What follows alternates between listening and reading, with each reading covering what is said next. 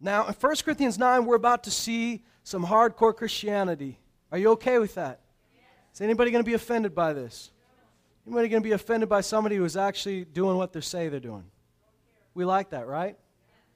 Are you? I mean, if you just want to be, if you just want to get by and you just want a ticket to heaven, okay. But I'm going to tell you, you were created for more. You are able to do more. You were designed for something bigger. You are a high-performance design. And God created you in His image, in His likeness, for good works, which He prepared for you beforehand in Christ Jesus. So He's got some things laid out for you that are bigger than you thought, and they're going to take some diligence. That's not a word you hear as much anymore, but diligence is a good word. Diligence means I'm going to have to apply myself. Now, there's a difference between being diligent and striving in the flesh. Someone who strives in the flesh is just trying their hardest, they're working their hardest, and they're running in quicksand. Nothing's getting done. Everything that God's called you to do must come from a place of rest, resting in Him, resting in His Word, resting in His promises. You're not supposed to get this done all by yourself. And when you start striving in the flesh, just thinking, well, I got to put in an extra hour. If I put in an extra hour, I'll have a little bit more power. Maybe that's your rhyme that you say to yourself. But I'm going to tell you something. You need to do what God tells you to do. And God doesn't work the same way we do. So sometimes He tells you, go to sleep. Sometimes He tells you, take a walk.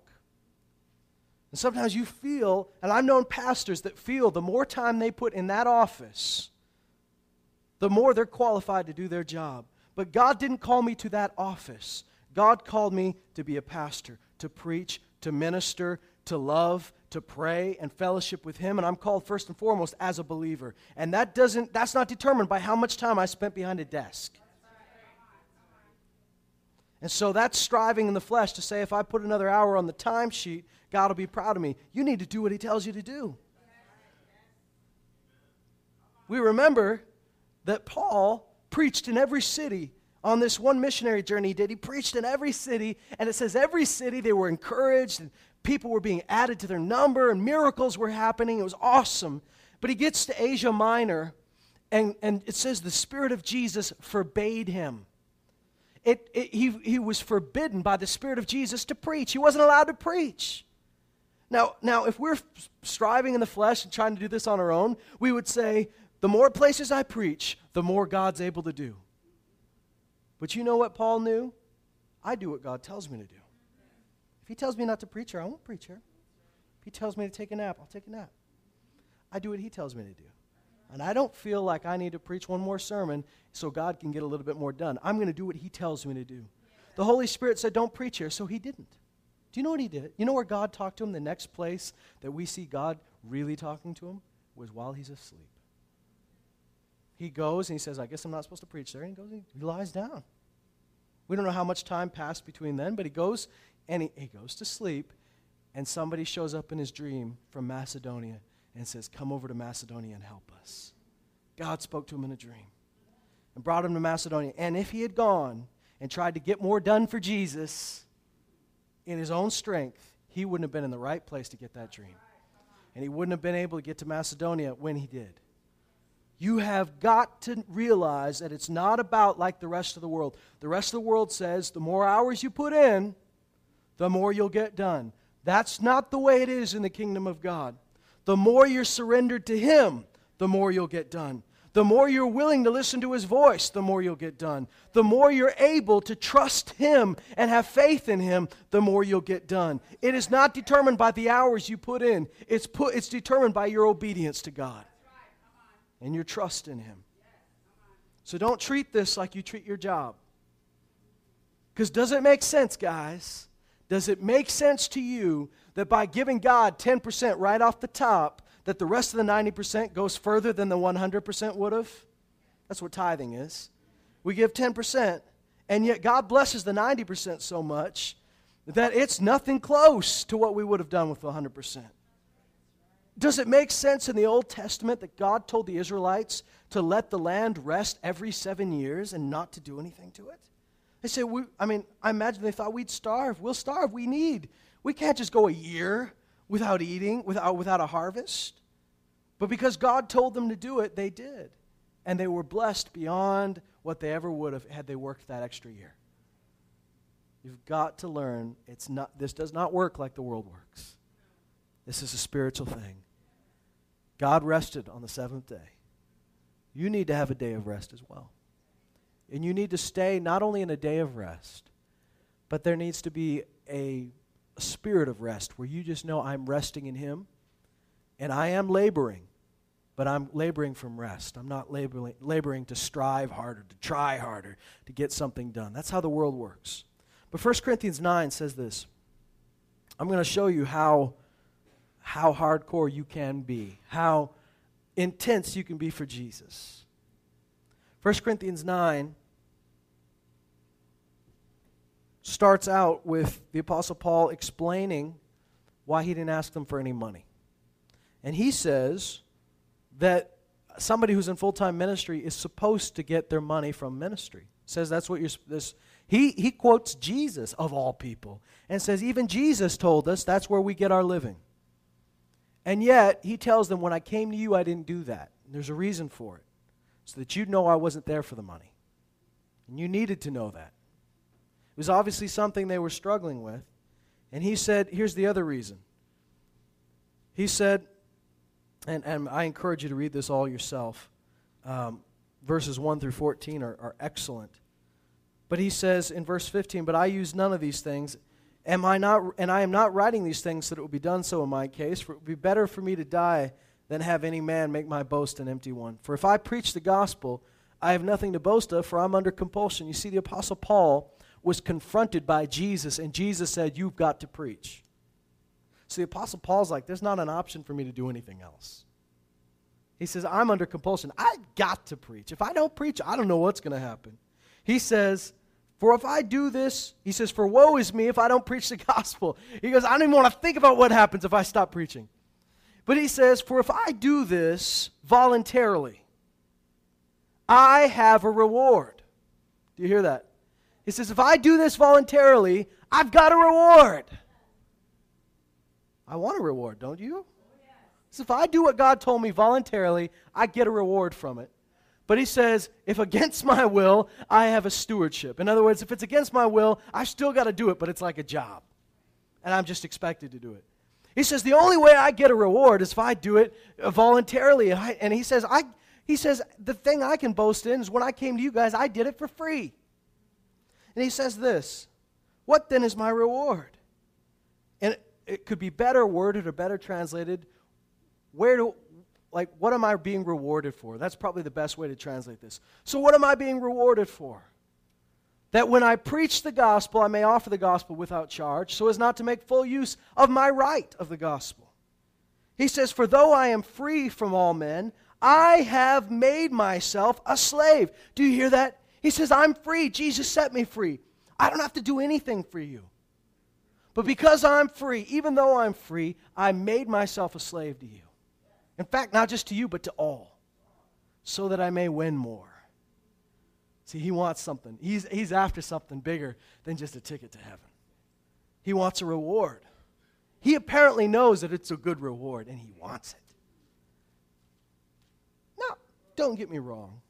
I've heard people say this, and they said, well, and they try to sound a little bit holier. They go, well, I don't think we should do what we do for rewards. I think we should do what we do because we love the Lord. Absolutely, because you love the Lord. Absolutely, that should be your driving force. But you got to explain to me how so many times in the New Testament he says, I do this so I get a reward. In the Bible. Apparently, it's supposed to be a motivation. It's not your main motivation, but it's supposed to be a motivation. Not the reward of men, but the reward of heaven. Even Jesus said that. So, don't try to be holier than Jesus. That always ends badly. The Pharisees tried it and didn't go well. Do your best not to try to be holier than Jesus. You think you're holier than Jesus, you're going the opposite way. 1 Corinthians 9, he says, verse 20, to the Jews I became as a Jew, so that I might win Jews. To those who are under the law, as under the law. Though not being myself under the law, so that I might win those who are under the law. So, in other words, if he feels okay with eating bacon, he likes bacon, he likes a good pork chop. I'm not saying that Paul did, but if he did, when he's around Jewish people, he doesn't eat those things. If they dress a certain way, even though that's not his style, he'll dress like they dress so that he can win them. You see, it's not all about self-expression. Now, I believe that God is the great creator. And because he's the creator, he put creative things in you. So I don't believe that the best way to honor the creator who created the trees and the mountains and rainbows, even double rainbows, I don't believe that God, the best way to honor him is by all of us dressing as boring as possible. I don't think that's necessarily true. I married a good wife who's got some style that it took me a while to wrap my head around. She likes some certain colors and things and combinations together, and I love it. I love it because I see the creativity in her that God put in her.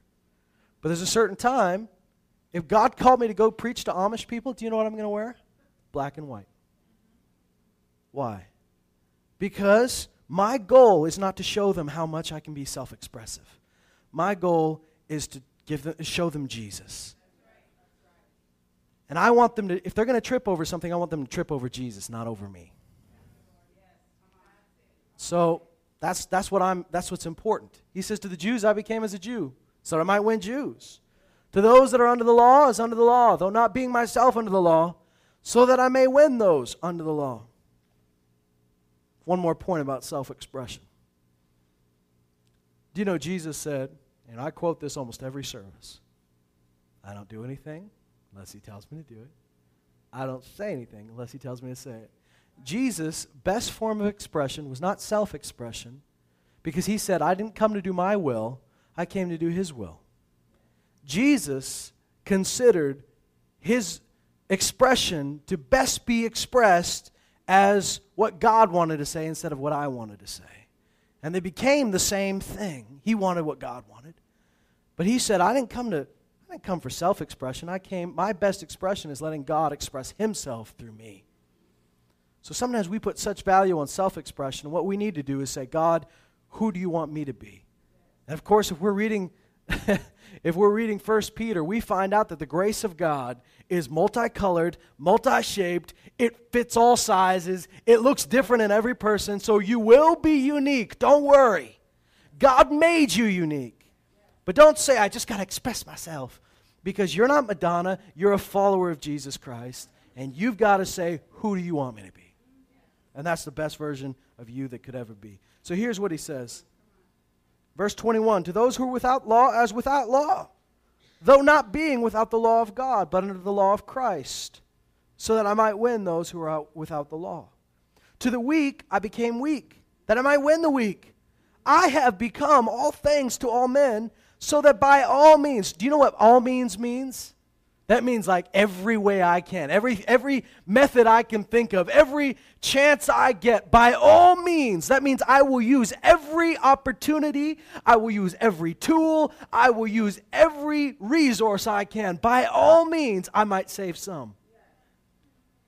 He said, I'll do anything for one more person to know the love of God. I'll do anything for one more person to realize the salvation of Jesus Christ. I'll do anything for one more person to come to repentance. He says this in verse 23.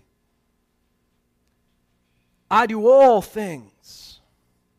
Now this is a sobering scripture, because all things does not leave anything out. I do all things for the sake of the gospel. That might mean you have to leave some things out of your life. That might mean that you don't get to be everything you thought you would be. You'll get to be more in him than you ever dreamed. But it's going to be what he tells you. And there might be some things you thought as a kid that you were going to be or you're going to do that you got to lay down, because that's not what he picked. But I'm going to tell you, and I mean this, and I've said this over and over, but I'll say it again, he loves you. He loves you more than you love yourself. So when he has a plan for you, it's not worse than your own plan. It's not harder than your plan. It's better. His life for you is better. It's better than you planned. It's better than you dreamed. It's better because he loves you greatly. But it may not, there will be a period of time where if you're still warring with your dream of who you should be and God's dream for you, it won't be fun. If you're called to preach and you want to be something else, it's not going to be fun. And you're not going to enjoy it. But if you'll say, like Paul said, I do this voluntarily. If you'll just jump in with both feet, suddenly you start to like it a lot. If you're fighting it and you're letting the flesh fight with the spirit, it's going to be torment, and every day you're going to feel divided. But if you just get on the same page and go, okay, what you want for me is what I want for me, then it's going to be fun, it's going to be good. It's going to be hard, but it's going to be good. And that hardness is not the same hardness that you experience in the world. It's something where you are constantly aware that he's with you, he's strengthening you, and he's rescuing you. Paul told Timothy, he says, suffer hardship as a good soldier. Another way to say that is endure hardship. Endure. Don't give up. Just because things got hard doesn't mean you're out of the will of God. Keep going. Praise God. He says, I do all things for the sake of the gospel, so that I may become a fellow partaker of it. In other words, I'm going to get some of the reward of the gospel. I do all things for the sake of the gospel, so that I get my reward. Look what he says. He says, do you not know that those who run in a race all run? That's deep, isn't it? He just said everyone that runs in a race runs. Whoa, man. That's not that deep. He says, don't you know that everybody runs in a race? But he says, but only one receives the prize. You don't get a prize just for running. Not in the big boy sports. Not when you grow up and you wear your big pants. That doesn't happen anymore. You're not seeing people in the Olympics going, we all get gold medals. Isn't that nice? You know, in the first Olympic Games, there was a silver and there was a bronze. There was no gold. Third place, you didn't get anything. We're even nicer than they were then. In 1900 in France, when the Olympics were in Paris, they gave away paintings instead of medals. Isn't that interesting? Some of you think that's a good thing. Some of you are like, what a ripoff. Because they said that art is much better than medals. Worth much more than gold. They might have been honest to something. But the point is, not everybody just gets a medal just because they showed up. And everybody at the Oscars that says it was an honor just to be nominated, you notice they're forcing that smile? They want to win. He says everybody runs, not everybody wins. He says, run in such a way that you may win. So what defines whether you win or not? Based on that sentence. How you run. Apparently how you run's the big thing. Run in such a way that you may win. It does not say run so that you win. It says run in such a way that you may win. Winning is determined by how you ran. If you ran to win, you're going to win. If you ran just because you have to run, just because there's no other choice, if you ran just because everyone else is running, that's not enough. Run that you may win. He says this, everyone who competes in the games, so this is the original Olympics. Everyone who competes in the games exercises self-control in all things. Self-control. It's 2012. Somebody said self-control. It's a good word. Or a couple words put together. It's a fruit of the Spirit. Did you know that? It's in the same paragraph in Galatians as love and joy and peace and patience. Now, we know that love is above all those things, but it shows up in some of the same places as all those nice little fruits of the Spirit. Self-control. Do you know what self-control means? I'm gonna get real deep for you. Self-control means you control yourself. You're not out of control. Aren't you glad that you have somebody that went and took the time to study the Greek on that? This is education right here. Self-control means self-control. You don't let yourself do everything. Apparently, yourself would love to do some things that you don't let yourself do. Don't you see the athletes do this? At least they're supposed to do this. The ones that win, they might have a craving for a cheeseburger every night, but they don't eat a cheeseburger every night. Do you notice there were no swimmers in the opening ceremonies? They all said, we got a race in the morning. Rest is more important than showing up at the opening ceremonies. Apparently, they had to give some things up to get where they are. They had to decide that something was more important than another thing. That gold medal is more important than just that extra pizza. That gold medal's more important than me taking a vacation to Hawaii. That gold medal's worth more than that extra hour of sleep I would have got in the morning if I didn't go to training. That they decided some things were more important. You've got to make that decision in your life. Now, if I'm talking to believers this morning, you know that we're all going to get to stand before God, and if you're a believer and you're trusting in Jesus, you're standing before Him clean. He's not going to get on to you about your sin because He paid for it. But we're not all going to get the same prize, and you've got to decide how much that's worth to you. Is it worth, like Jared was saying, is it worth going to a different league that's maybe not as competitive so that you can be at church? Is it worth getting up in the morning to spend time with Him instead of that extra hour of sleep? Is it worth maybe not going to the university or school that your friends are going to because God told you to go to that one? Is it worth taking the job He told you to take? Is it worth all of those decisions that you make asking Him what He thinks instead of what everyone else thinks? Is it worth sometimes not being the most popular? Is it worth that to you? Because you've got to know His plan, His ways, and His rewards are beyond your imagination. Jesus said, and it says it more than once, that the rewards in heaven are often also rewards on earth. He talked about those that gave up families and homes to follow Him. He said you'll receive much more. In fact, He said even 100 times more. In this age, and in the age to come, eternal life. So He's saying you get rewards here and you get rewards there. God's not leaving you uncompensated. But look what He says. He says, they exercise self-control in all things. In every area of your life, that sake of the gospel pops up. He says, they then do it to receive a perishable wreath. Why do we do it? Do we do it because the pastor made us do it?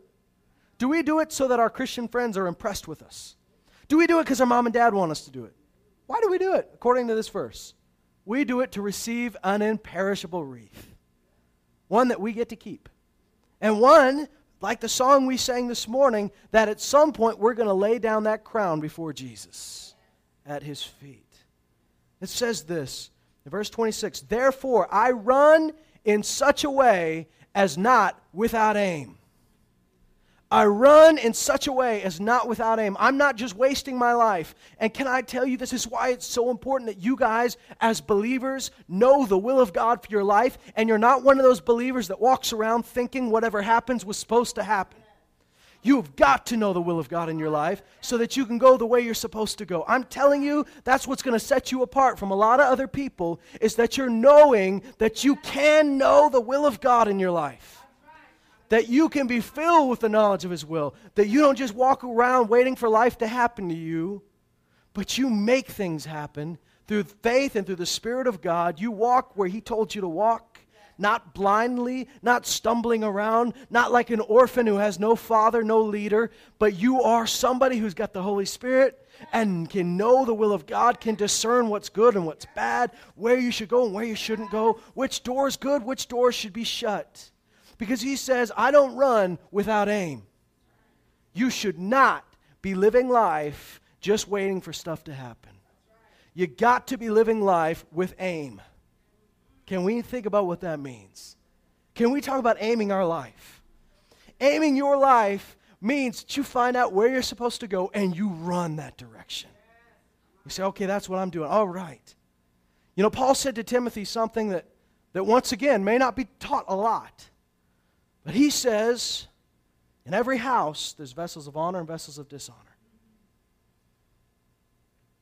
He says, the one who desires to be useful, he makes himself useful as a vessel of honor. He talks about how you live your life, how you order your life, what you allow in your life, and he says, make yourself useful. You want to be a vessel of honor? Act like a vessel of honor. You want to be used by God? Make yourself useful. Do you know what useful means? You're able to be used. Able to be used. Make yourself useful. Boy, we're getting some deep definitions, right? You guys are all waiting for in the Greek it says, in English it says yes, but in the Greek it means no. But, most of the time, if you talk to Spiro and Tina, I remember talking to Spiro in his kitchen in Medouthi in Greece, and he said, most of the time, it says the same thing in the Greek.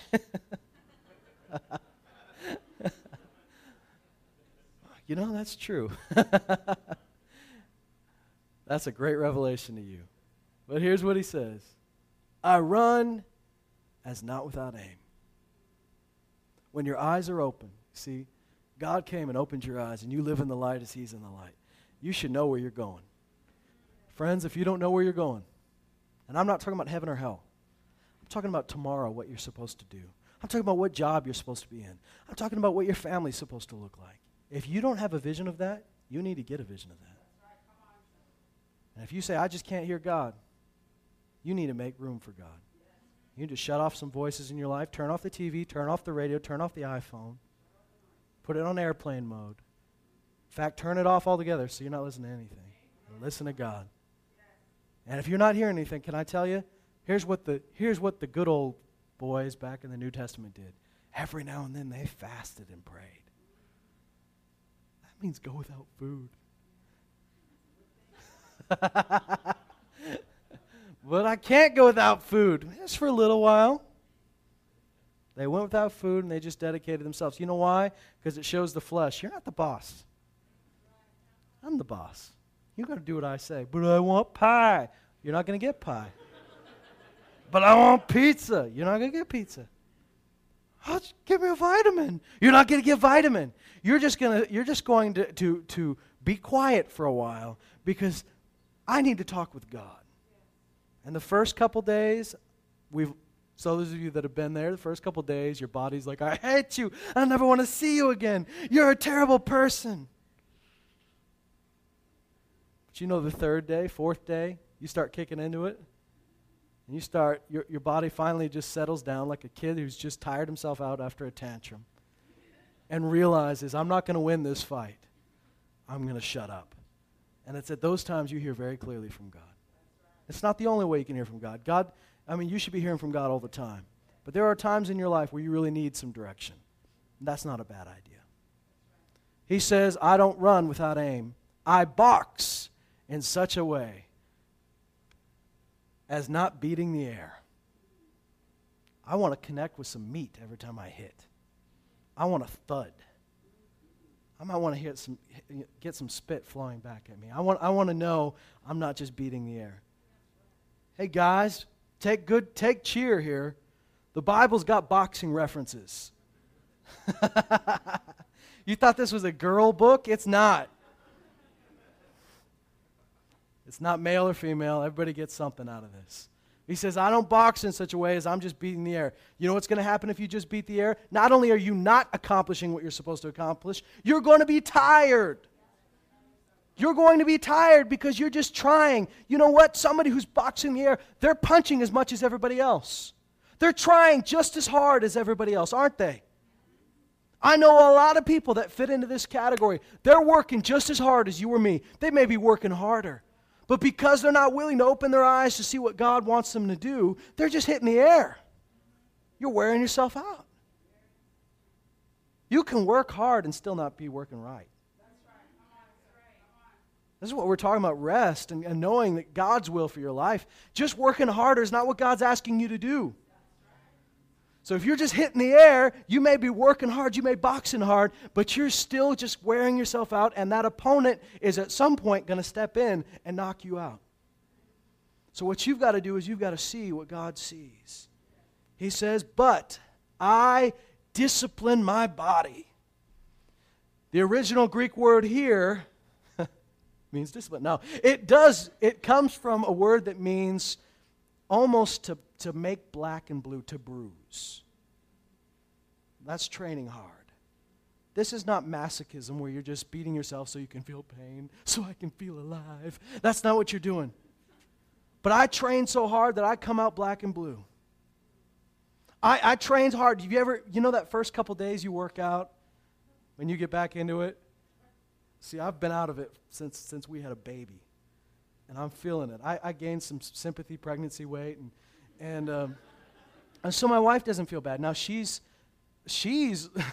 pretty much lost it all now, but I kept it, just I don't know why I did. But, when you got a baby that wakes up and needs something, the motivation to go half a block to the gym is not as strong as it used to be.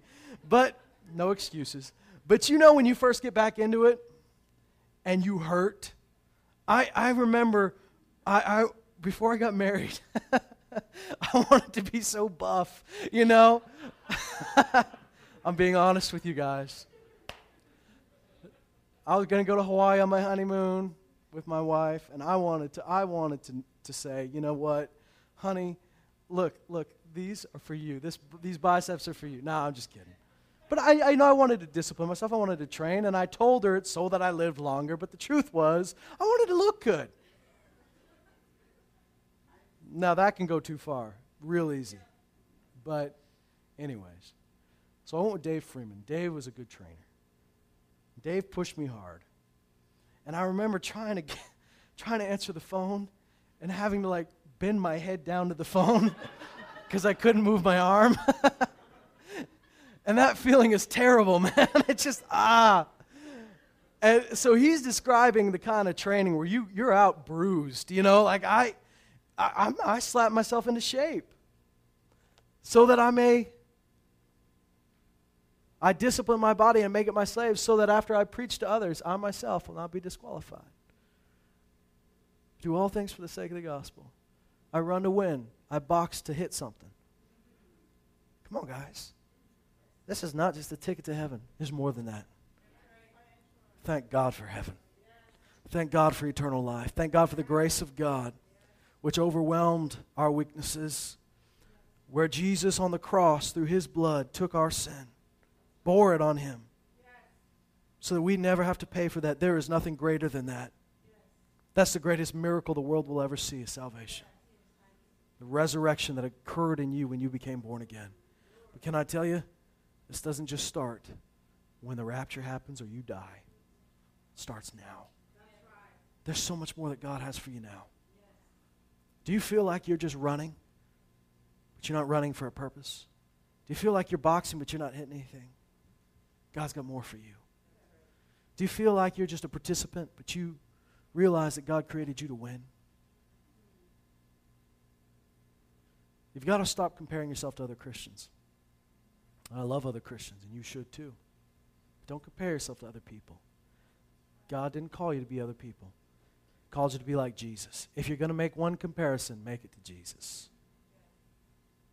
Compare yourself with Jesus. Not in a bad way, like, I'll never be as good as Jesus. But say, that's my goal. That's my mark. I want to look like him. I want to act like him. I want to walk like him. I want my life to reflect him. And you know what? If Jesus, the smartest man, the strongest man, the most loving man, well, I don't know about strongest, but he was pretty strong. I'm sure he was. The most loving man that the world's ever known. If he said, I don't do my own way, I don't do my own thing, I do what he tells me to do, then what would ever give us the right to do anything else? You've got to live this life. And we look at those athletes, there are things they give up for something greater. And about a year ago, we talked about the heavy and the light. Brother Tracy brought that up when he was here. Some things need to be heavier to you. You got to realize what weighs more, what's worth more. And the Apostle Paul said, these light and momentary afflictions are nothing compared to the eternal weight of glory. So if that glory that awaits us is heavy to you, if that's what is worth most to you, if his pleasure is what delights you, for those of you that are listening to the on the internet or on your iPhone or whatever, I'm going to repeat what we said a little bit earlier in the service before we started recording. But for the rest of you, I want you to hear it again. What that great missionary to China, Eric Liddell, said. When he ran, and like we said, he didn't want to run on a Sunday because that was the Lord's day. When the very Prince of England comes to ask him, he still won't do it. He doesn't care about disappointing a nation. He doesn't care about disappointing his family. All he cares about is pleasing the Lord.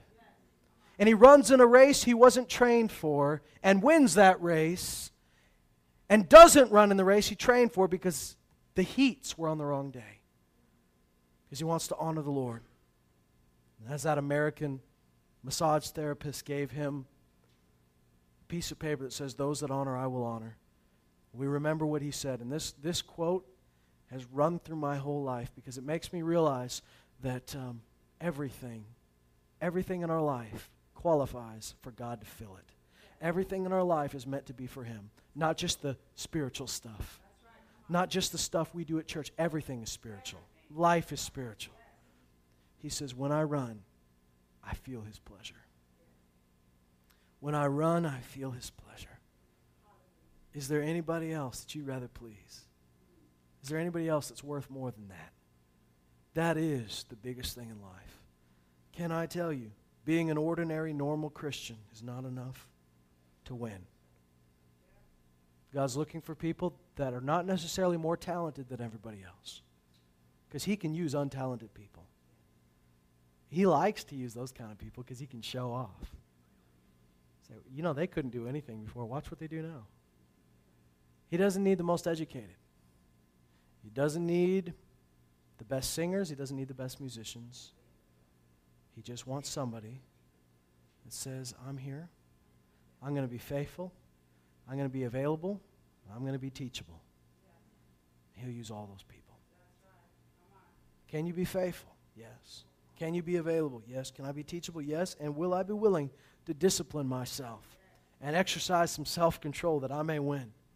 You know, the Bible says bodily discipline's only so good, only goes so far. But then it says, you know, Paul said to Timothy, he said we discipline ourselves for godliness. In fact, right before we close, I want to read this to you. Can we do that? Because I think you'll get a lot more out of it if you see it for yourself.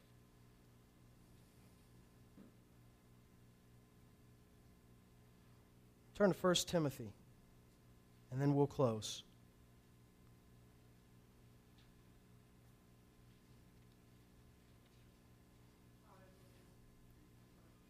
I love this letter because the Apostle Paul is speaking directly to a guy who's decided to follow Jesus and given his life for the gospel, and he's speaking to Timothy like a father would to a son.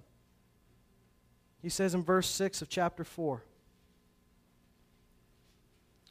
Chapter 4, verse 6, in pointing out these things to the brethren, you will be a good servant of Christ Jesus, constantly nourished on the words of the faith and the sound doctrine which you've been following. So all this starts with nourishing yourself. You know, an athlete needs to eat right, doesn't he? How do you eat? How does this man nourish himself? The Word. Words of the faith and sound doctrine. Where are you going to find that? You're going to find that in the Word of God, aren't you? He says, which you've been following, verse 7. But have nothing to do with worldly fables fit only for old women.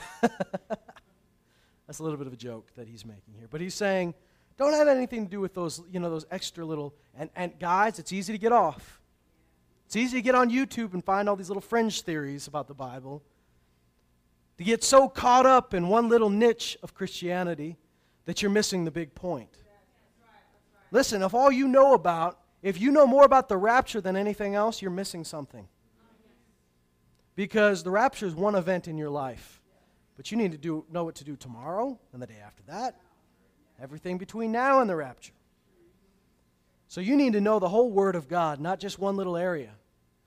He says, and don't have anything to do with those worldly fables. Don't live in fantasy land. Don't live in space camp. Be grounded in something. Just because we're spiritual doesn't mean we're flaky. Brother Mark Barkley prophesied over me in Rocky Mountain House last year, and he said this. He said, and he prophesied, said some great things. And he said, and don't get into any of those weird doctrines. He says, don't hang out with weird people. And he left it at that.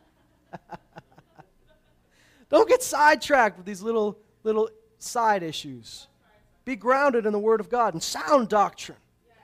He says, on the other hand, discipline yourself for the purpose of godliness. This is not the same word for discipline that we learned in 1 Corinthians 9.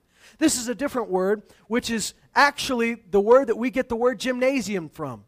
And if I can gross you out, this is the word, in the Greek language, they used it to mean to train naked.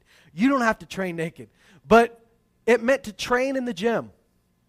Discipline yourself. Now, he's not telling you to go to the gym and work out. This is spiritual discipline. So like you train in the gym with your body, do that with your spirit. Train and discipline yourself for the purpose of godliness. Godliness is the goal. Being more like Him. He says, for bodily discipline is only of little profit. That means you're working out, that only does you a little bit of good. But godliness is profitable for all things. Do you mean that godliness is going to help me on the oil patch? Absolutely. Do you mean that godliness is going to help me to be the best father I can be? Yes, it will. Do you mean that godliness can help you be a good wife? Yes, it can. Do you mean that godliness can help me in business? Absolutely. Godliness is a profit in every area of your life. It says this, for all things, since it holds promise, now read this with me, for the present life and also for the life to come. Do you see that? It holds promise. Promise of what? Promise of reward, promise of life, promise of profit here. For this life and the one to come. You need to know that fully following after God, self-control, discipline, training is going to help you in this life and the next one. He says this. We'll close with this thought. Or these next few thoughts, rather. I don't want to get your hopes up. He says, it's a trustworthy statement deserving full acceptance. Can I translate that to you in simple English? This is true. You can trust it, and you all should fully believe this. And nobody should be sitting in their chair right now going, well, that's good for them, but not for me. He says it's a trustworthy statement deserving full acceptance. Everyone should accept this as true. That disciplining myself and for the purpose of godliness is going to help me in this life and the one to come. And he says this, for it is for this we labor and strive. It's for this we labor and strive. Does that sound like it might be some work sometime? Yeah, but it's not in the flesh. Working in the flesh gets you nowhere. That's boxing in the air. Working by the Spirit, by the grace of God, it's going to get you somewhere. He says, for it is by this we labor and strive, because we have fixed our hope on the living God, who is the Savior of all men, especially of believers. Prescribe and teach these things. Let no one look down on your youthfulness, but rather in speech, conduct, love, faith, and purity, show yourself an example of those who believe. Until I come, now he's talking to Pastor Timothy here, give attention to the public reading of Scripture, to exhortation, and to teaching. Do not neglect the spiritual gift within you. And that's for everybody. Don't neglect what God put in you. It says, which was bestowed on you through prophetic utterance, through the laying on of hands by the presbytery. Take pains with these things. Be absorbed in them. It sounds like you're supposed to, pay attention and put some effort into it. He says, be diligent. It says, take pains. Take pains with these things. Be absorbed in them so that your progress will be evident to all. Now, if I'm absorbed in something, that's my life. I'm obsessed. God says, be obsessed with the things I put in you. And he says this, and we'll close. Pay close attention to yourself and to your teaching. Persevere. That means don't give up. Keep going in these things. For as you do this, you will ensure salvation both for yourself and for those who hear you. Praise the Lord. All right. So here's what we're getting at. Here at this church, we're part of a bigger church. Do you know that? We're part of the church of God in Lloydminster. We're part of God's church, the Church of Jesus in Canada. We're part of the church of His body, His people, His bride In the whole world, we're part of that body. But I'm not talking to the whole body right now. I'm talking to you. And here's what I have to say to you. Get serious about this. Get serious about it and get happy about it all at once. Can we do that? Let's stop messing around. The things that God called us to are way bigger, way greater, and way more rewarding than everything else you thought was important. And when the Lord said to us at the beginning of the year, it's time, I took that seriously. I took that to mean we can't do what we've been doing for the last 20 years. If God says it's time, it means something's got to change. Something's got to be different. You guys are doing well. I want to tell you, I'm very proud of you. I'm very proud of this congregation. I'm very proud of the people I've seen and what God's doing in your life, but I'm not satisfied. There's so much more that God's got for you. You have got to press in. Can we press in? Can we discipline ourselves? Can we say there are some things more important than this? There are some things more important than that and this other thing. And there's some things more important than this one event. That we've got to say what He's called us to is the most important thing. He is the center of it all.